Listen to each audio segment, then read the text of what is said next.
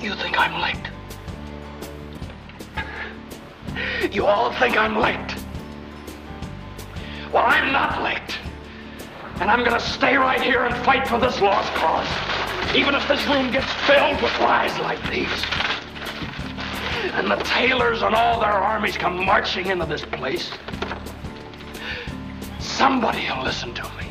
Welcome to Great Ideas. We're broadcast on WKXL, available wherever you get your podcasts. I'm Matt Robeson. Whether or not you're part of the generation that still thinks of Jimmy Stewart and Mr. Smith Goes to Washington when you think of the Senate filibuster, most Americans, if they think about it at all, associate the filibuster with standing up for lost and often noble causes. One senator on her or his feet, exercising a constitutional right and fighting to stand up for a principle. But what if I told you that the filibuster isn't in the Constitution at all? Some scholars call it an historical accident, an unintended consequence. In fact, today's filibuster isn't even what we had a few decades ago. Many experts argue that what we do have has metastasized into something that ruins the function of Congress, allows a small minority to run roughshod over the majority, and stops things that the American people need and want. But there are still many who argue that even with its flaws, the filibuster retains a critical purpose and that getting rid of it could be dangerous and even destructive. To help us sort through what's going on and, more important, what to do about it, we are very privileged to have one of the leading scholars in America on Congress, elections, and government. He's Norman Ornstein, an emeritus scholar at the American Enterprise Institute. His list of contributions to our thinking about American government is too long to list. Seriously, it would be the whole show. But you've probably seen him on C-SPAN, CBS, CNN, Fox News Channel, MSNBC, NPR, or PBS NewsHour, among many other outlets. We're recording this on my birthday, and my nerdy present to myself is getting to hear the wisdom of Norm Ornstein. Norm, welcome. I hope you get a better birthday present than that, Matt, from family and others. But we'll go with what we got. You know, this is about as good as it gets for me. So okay. I'm really thrilled to have you.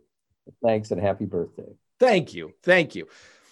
It's widely accepted that voters don't care about process, and the filibuster is the quintessential process issue.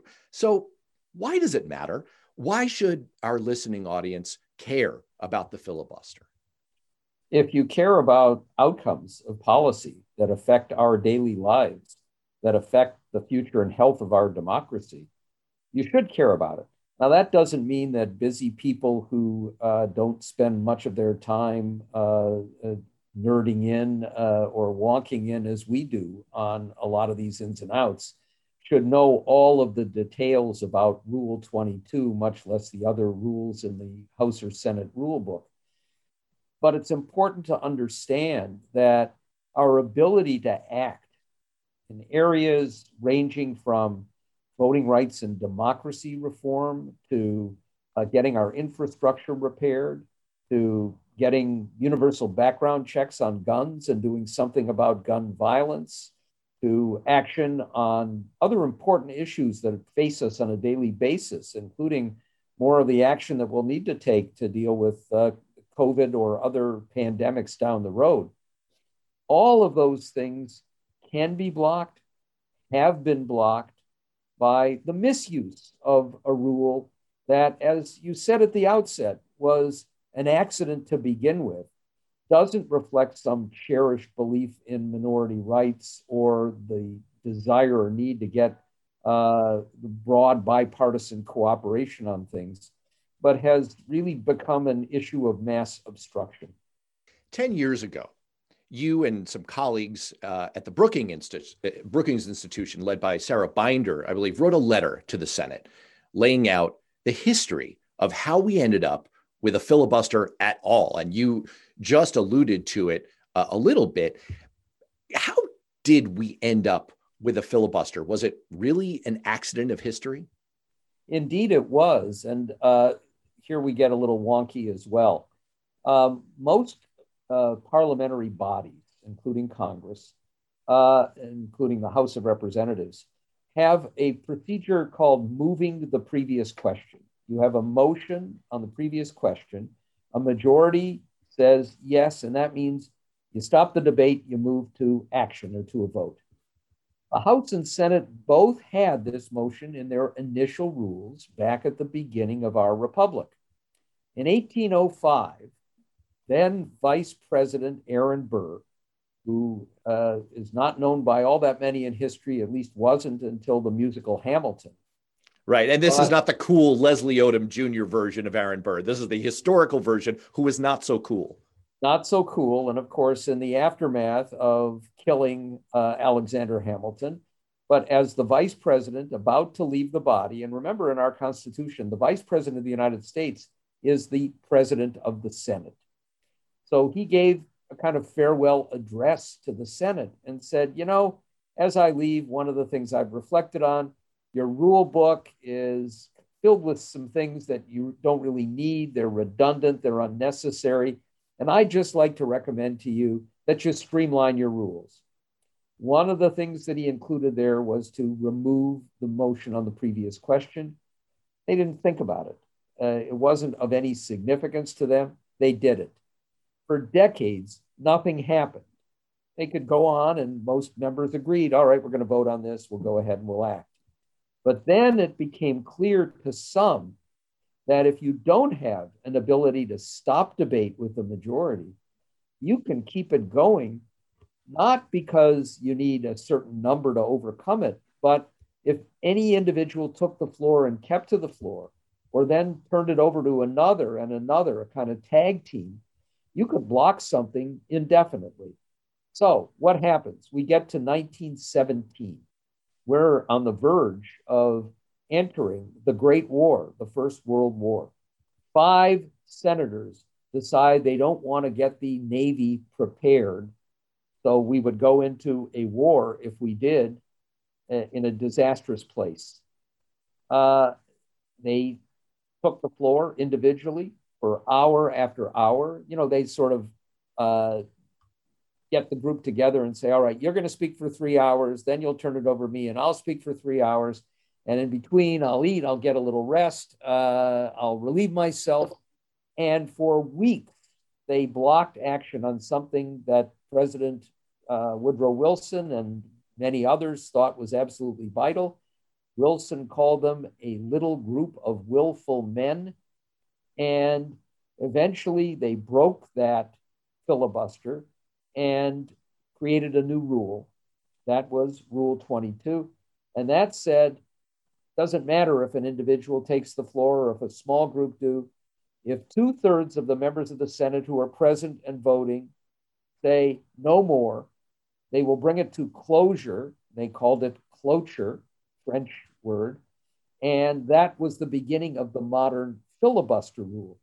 Now, one other thing that listeners might be interested in, where does that term come from? It actually is from a Dutch word for freebooter, which meant a pirate. So it's almost like the filibuster is a bunch of pirates hijacking the ship of state. And, you know, it's sort of interesting in some ways to know the origin of some of these terms. But for many decades, we went with that rule, 2/3 of those present and voting. And while Jimmy Stewart's famous filibuster on the floor of the Senate captivated public attention at the time, it was kind of a license taken to show dramatically the nature of politics didn't really reflect the way the rule worked. And of course, for most older Americans, we remember vividly the filibusters that took place in the 1950s and 1960s. The main use of the filibuster through most of the 20th century after the rule took place was by segregationists blocking action on civil rights bills and voting rights bills. I will tell you that I once had a conversation with the late Senator Strom Thurmond, one of the leading forces here, and I asked him about his famous 23-hour and 16-minute, I think it was, or maybe it was even 24 hours, where he went straight on the floor to dramatize his belief that we shouldn't do anything to provide civil rights or voting rights to African Americans. And he said to me, my opponents kept coming up on the floor and offering me orange juice and other liquids, trying to get me to a point where I couldn't speak anymore because I'd have to go off to the restroom. And I didn't do that. And he alluded to the possibility that he had a catheter for that 24-hour period.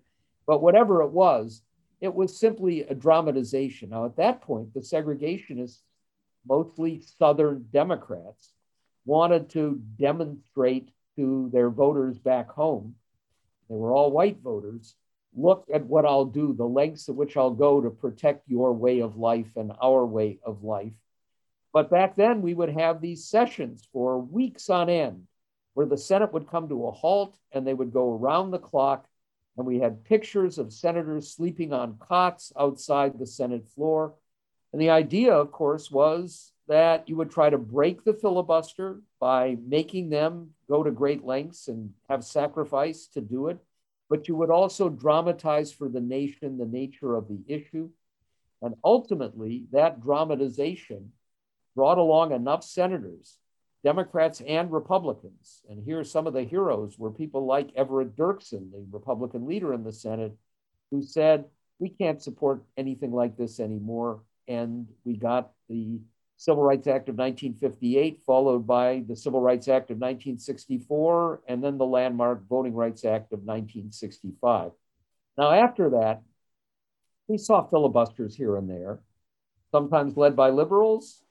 Energy policy, I remember one led by Democrat James Abourezk of South Dakota against President Jimmy Carter's policies, often by conservatives, not always along party lines, until more recently. Now, I'll mention one other element here, Matt, which is we did get a rules change. And while it was largely ignored at the time, it had great consequence that we can talk about a little bit further on.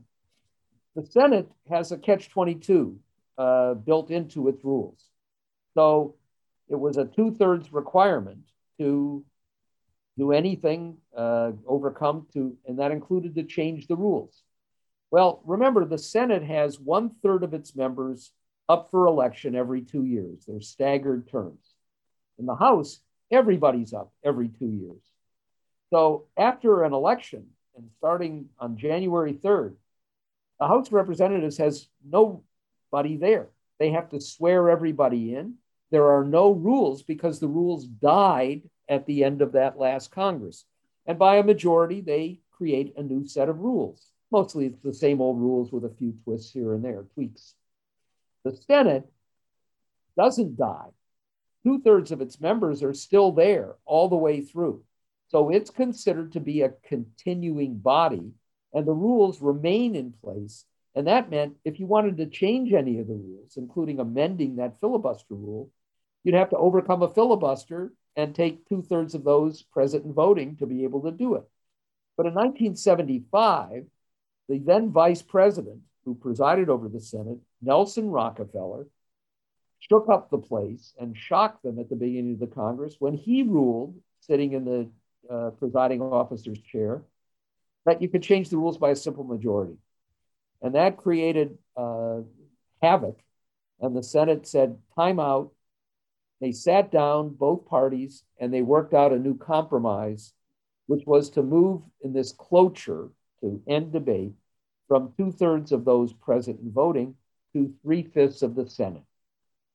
Now, most of the commentary at the time said, here's what they did. They lowered the bar to break a filibuster and get to a vote. And that's still in the lore now. I've seen in a column in the New York Times, in one done by PolitiFact and many other places, they say the last time the rules for filibusters on legislation were changed, they lowered the bar from 2/3 to 3/5. But it didn't work that way. They moved from a present and voting standard to a full, flat out 3/5. What's the difference? So let's say you have 3/5 of those present and voting. and you're going round the clock, and the minority that's blocking action gets tired, some of them go home, and only 80 of the 100 senators show up. Then you only need 48 votes, 3/5 of the 80, to break the filibuster and move on. But if it's a firm standard, no matter what, you need 60. And what it did was it changed the burden of the filibuster from the minority. The whole idea was a minority that feels so intensely about something that they will go to the mattresses literally to block action and to highlight for the public why they feel the way they do. You move to the burden being entirely on the majority.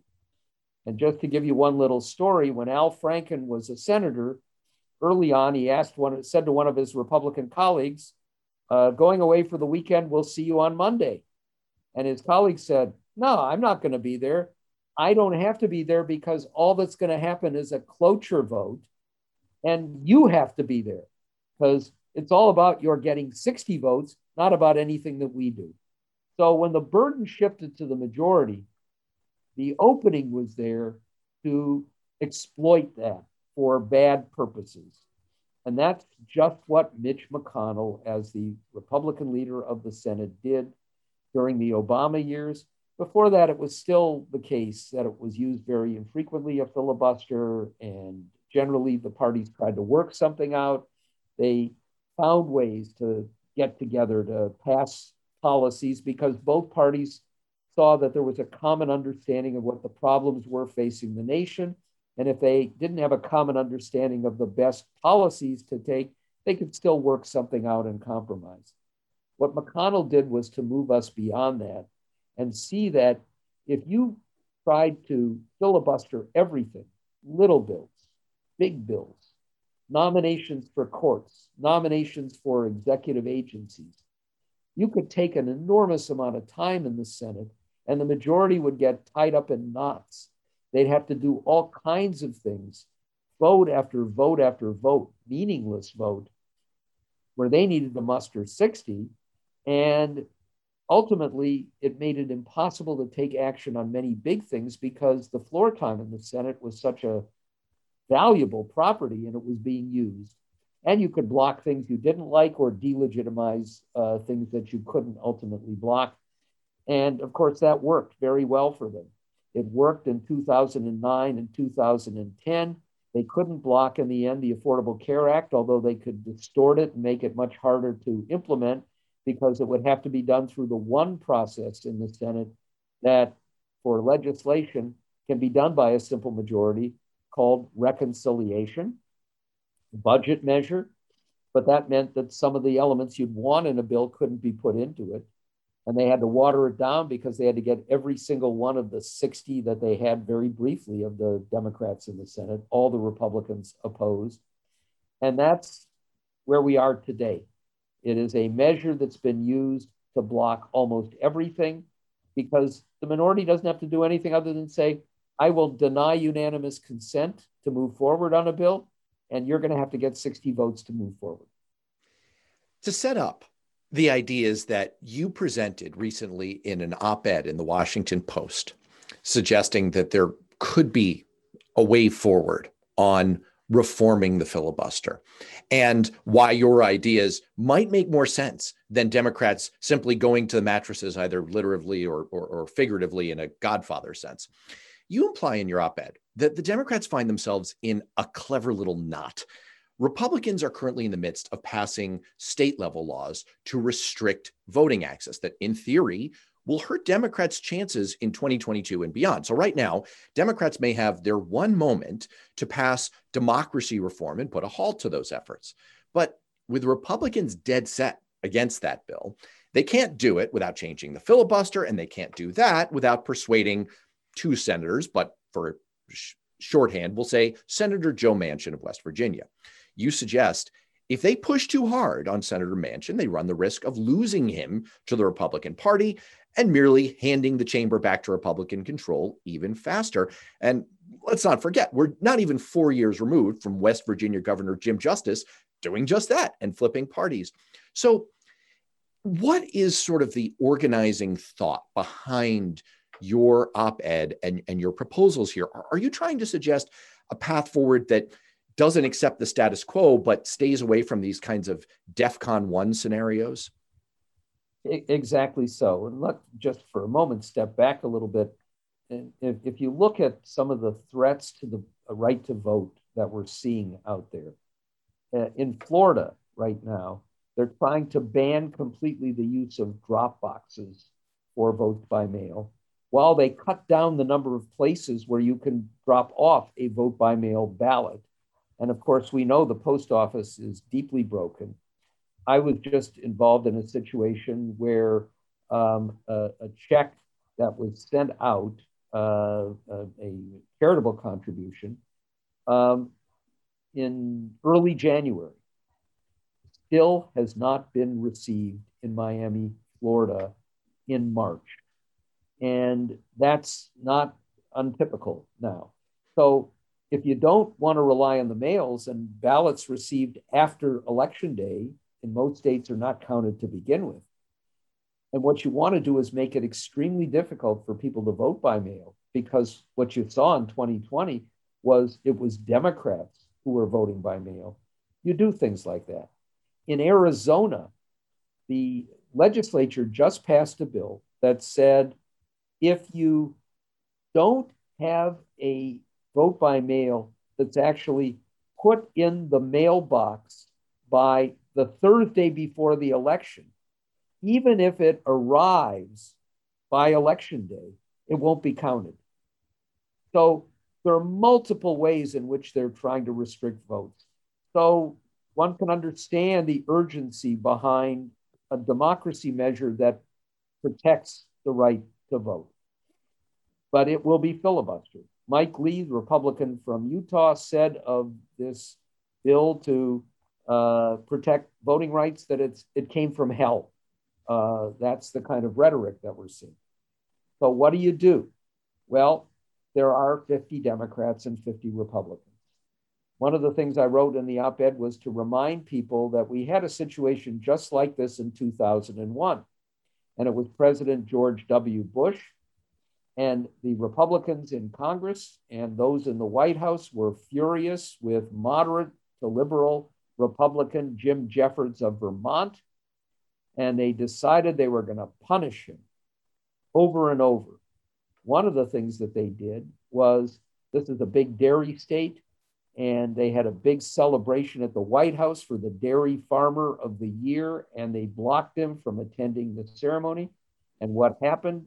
Jim Jeffords said, I've had enough. I'm going to become an independent, and I will caucus with the Democrats. And that shifted the majority. So if Democrats get so furious with Joe Manchin of West Virginia that they're going to find ways to punish him, they run the risk of turning this into Majority Leader Mitch McConnell instead of Majority Leader Chuck Schumer, lose complete control of the agenda and the ability to do anything, turn investigations over to the likes of Ron Johnson. And obviously that would be catastrophic for them. I was just going to say, Joe Manchin is dead set against simply removing the 60 vote hurdle and going to a 51 vote hurdle, meaning a majority could act. So the question then becomes, what can you do to give yourself a fighting chance of getting many measures that you want, that the president wants, that most Democrats and actually a majority of Americans want, without putting yourself into a box with the inability to do anything? You say in the op-ed you recently wrote in the Washington Post that there's a goal that seems to unite Democrats who are not so sure about getting rid of the filibuster outright. Senators like Joe Manchin, Kyrsten Sinema, and they seem to feel that there is some merit to the filibuster, that it allows for debate of ideas, putting forward objections, alternative thoughts on legislation. And after making that argument, the minority party has some ability to push for compromises that incorporate some of their ideas. With that in mind, you suggest three potential compromises, middle paths that might fit that function and allow for some change to the filibuster. So what are your ideas for fixing the filibuster? So I'll start with the first one, which is something that I've promoted actually for a decade or more. And that is to try and flip the numbers so that the burden is on the minority and not the majority. And before I get to that, let me mention one other sort of story here. Back when the Affordable Care Act was being debated in the Senate, Democrats had exactly 60 senators. So in theory, they had the numbers to break the filibuster and move on to get us the healthcare reform. But Robert Byrd of West Virginia, the longtime leader, 50 plus years in the Senate, was almost literally on his deathbed. And to break that filibuster, they had to take him on a gurney into a wheelchair to be wheeled onto the Senate floor to provide that 60th vote. And Byrd, close to the end, shook his fist at the Republicans in the body and shouted out as best he could shout, "Shame, shame, shame." That's not the way the Senate was supposed to work. But that's what happens when you have that burden on the majority. So I thought, why not, instead of having 60 required to end debate, have 41 required to continue debate? And that way, the minority at any given moment, the vote scheduled would have to come up with 41 members. And you could have votes at 3 in the morning or 5 in the morning. You could schedule a session for Saturday or Sunday, or even for Monday morning or Friday afternoon, that would discomfort them enough that at least, at minimum, it wouldn't be used as a weapon of mass obstruction with every bill, little bills, big bills. It would end up being reserved for the most major measures. I continue to believe that that's an elegant kind of option, and that it would appeal to a Joe Manchin who, in fact, has found some appeal in it and has talked about this and said that there should be some pain attached for the minority. Now, that's one way of providing that pain. And I frankly would pair it with another idea that I didn't get into very much, that has been promoted for some time by Democratic Senator Jeff Merkley of Oregon, which is the talking filibuster. It's the Jimmy Stewart idea. You're going to have to maintain the floor continuously. As soon as there's a break, even for a nanosecond, that's the end of it. We can go to a vote. Now, if you do just that, I'm not at all convinced that it works. Why? Because you can cede the floor to another member. And if you've got, as they now have 50, but let's say you even have 45 minority members in the Senate who are joining in a partisan filibuster, you can allocate the time. You'll go for an hour, I'll go for an hour, and you can keep that going without any real cost. But what if you had the requirement that you needed 41 to vote to continue it, and they'd have to maintain the floor during that time, and they would have to debate the issue with what's called germaneness. In other words, you'd have to talk about it. At one point during a faux filibuster going on for at length, Senator Ted Cruz of Texas used his time on the floor to read Green Eggs and Ham, the Dr. Seuss book.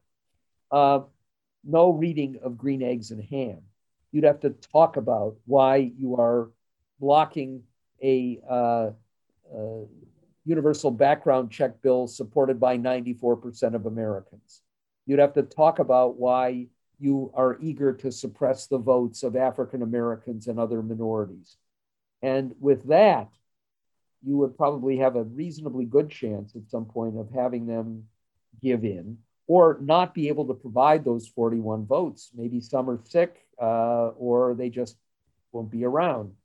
And remember, if we're looking at just the contemporary Senate, you've got at least 3 senators who are 86 and 87, another who's just about 80, and a lot of others who probably aren't going to relish the thought of sleeping on lumpy cots outside the Senate floor for days on end and being roused for a 3 a.m. or 4 a.m. Vote to do so.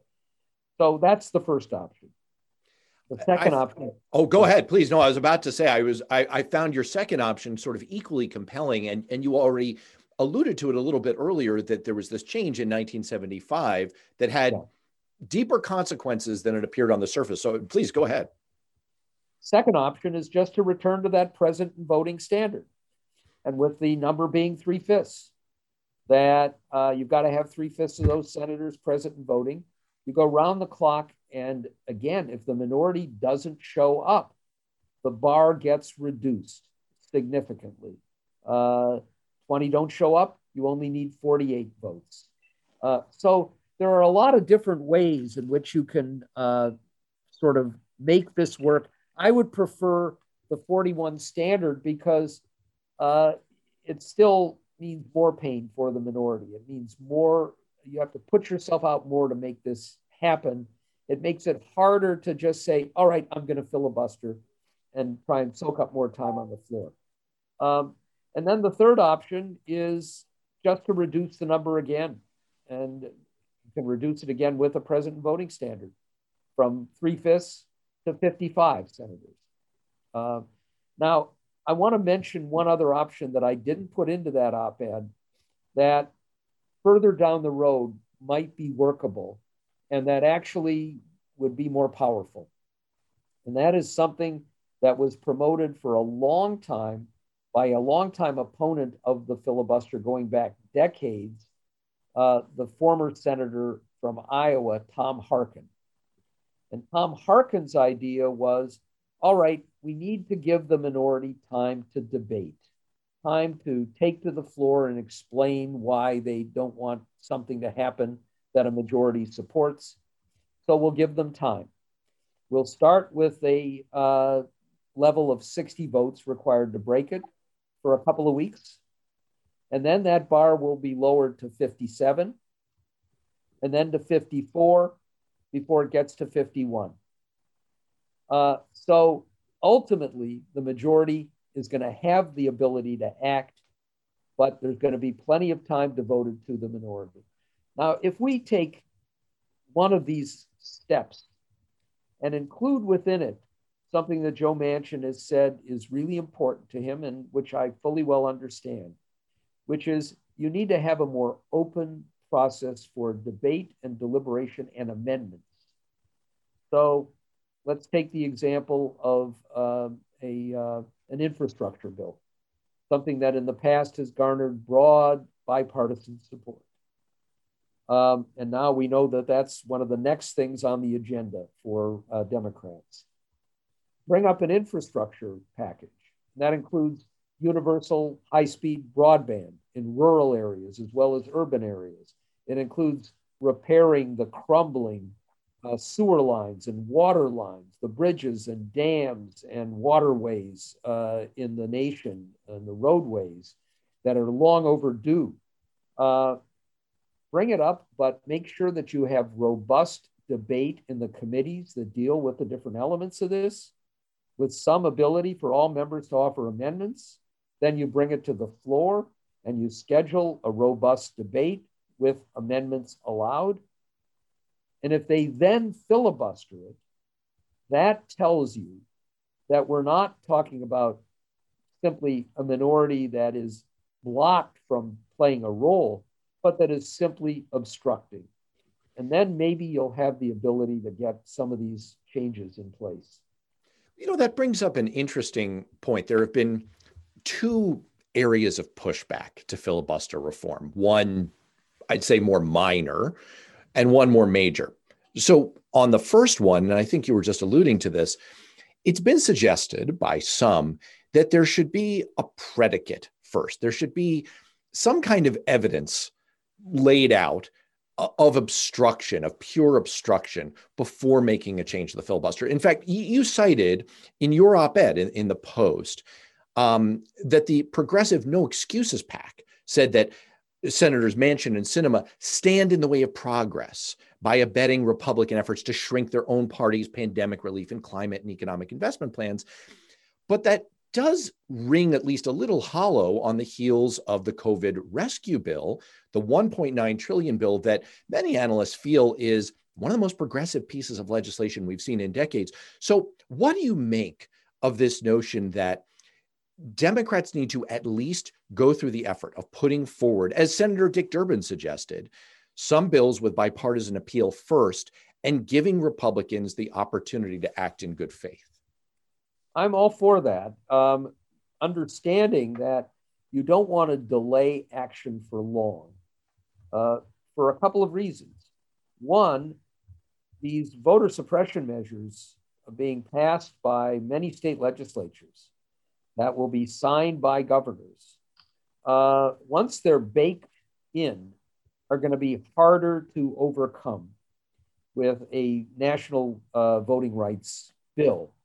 And the national bill affects federal elections, but ultimately states almost have to conform to that to deal with their own state level elections, because Congress has written into the Constitution the ability to regulate the time, manner, and place of elections. But if you don't do that until 2022, you've probably made it too late to do anything about the 2022 elections. The second part of it is, if you wait too long, we know the way the cycle works in a Congress. The second year, your members get increasingly nervous about casting difficult votes that may hurt them in the election coming up. And so you don't want to put these tricky votes off too long. But if you took a couple of months and brought up some of these measures like infrastructure that have had broad bipartisan support in the past, even things like the universal background checks bill, some criminal justice reform, and they obstruct those, you've got some pretty strong evidence that we need change in the system. Now, the other part of this that I would mention, Matt, is I found it really interesting to look at the way the COVID Relief and Recovery Act worked. It was done, as we know, under this one process that can be done by a majority vote, reconciliation. Usually there's one of those allowed in a year, and it's been used not just for the Affordable Care Act in the past, but for example, for the Bush tax cuts in 2001 and 2003, and for the ginormous tax cut done with Trump in 2017. It's become a vehicle for making some things happen. There's some real limits in what you can do. It has to be budget related. That's why the minimum wage was taken out. It didn't meet that standard. You can't increase the debt or deficit beyond a 10-year period, which is why we see some of these provisions in the tax bill going to bite a lot of Americans now, because that huge Trump tax bill, to meet that standard, now has increased taxes on working and middle class people starting this year to accommodate the requirements of that act. But you could look at this reconciliation package as the best test of whether a rule can force bipartisan cooperation. So here we had a big bill moving forward where it was clear, pretty clear from the beginning, that Democrats had the 50 votes to pass it on their own, but Joe Biden made it clear he would prefer to do it with more than 60 votes. And so it was an invitation for Republicans to come to the table. And coming to the table, it was basically, look, if you can provide 10 votes, we'll make changes. We'll reduce the number significantly. We'll make some substantive changes, maybe altering the formula for people getting checks, maybe reducing the numbers in the aid going to state and local governments, given the evidence that they've actually brought in more revenue than they thought they would. The number of changes that would meet Republicans' demand.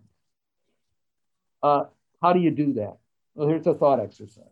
They're going to move forward with a $1.9 trillion package. If you want to join and really have an impact here, you're going to come in with your own alternative, probably around 1.4 trillion or 1.5 trillion, so that you can settle at 1.7, meaning you're cutting by $200 billion, and you'll get some of the substantive changes you want. The Republicans came in with a $600 billion package, less than one third, which was not serious. And while they talked, nothing happened. And in the end, they got none of the concessions that they could have gotten if they were, in fact, willing to compromise. That was a sign to me that we're headed very much down the same path that we saw in 2009-10 and 2013-14. And it's a Republican game plan that worked very well for them. They won more seats in the House in 2010 than they had in 100 years. And they won the Senate in 2014. And it was a game plan of vote in unison against everything, block whatever you can, delegitimize what you can't. And if that's what we're going to see, it makes a need for changing the rules even more of an imperative. Before we go, I want to make one last please do point as well. This is celebrated as the importance of the minority, not having tyranny of the majority in our political system. But what's important to realize is, put the filibuster issue aside, we have a political system that's stacked in favor of the minority and against the majority over and over. In the Electoral College, where there's far more power given to small states, the ratio of population between California and Wyoming now is over 70-1. And Wyoming's voters in the presidential election have many times the force of California's voters. Look at the Senate. Right now, just about a third of Americans elect more than 2/3 of the Senate. Within a few years, 30% of Americans will elect 70 senators. In the COVID relief bill that just passed with 50 votes, the tiebreaker cast by the vice president, those 50 Democrats represent 41 million more people than the 50 Republicans who voted against. So there's minority rule in the Senate as it is. There's minority rule in the Electoral College. When you put together the way the House is set up with partisan gerrymandering, minorities in states like Florida and Pennsylvania and Illinois elect vast majorities of their members of Congress. So we don't need the filibuster to protect the minority here. We have a lot of ways. What we need is more ability to enable a majority to act, especially when it's an overwhelming majority in an area where there's a clear national need. Well, I think that's about as eloquent a point to end the discussion on as I could think of. And I really, again, want to just thank you for running down all of this in just the 30 seconds we have left. Would it be right to say that if we were to enact the reforms that you suggest here, it might not solve all the problems, but at the very least, we'd get a little bit closer to the expression of what people vote for in a democracy getting represented in their senators, in their representative bodies? I think that's exactly right. And the term that I would use is enacting some of these reforms gives a fighting chance to enabling action by the Senate in important policy areas supported by a majority of those in Congress and a majority in the country. It's not going to make it perfect. There's nothing that will make it perfect, but it's going to be a lot better than what we have now, where it takes nothing to block action, even an urgent priority that is supported by a majority. Norman Ornstein, Emeritus Scholar at the American Enterprise Institute. Thanks so much. My pleasure.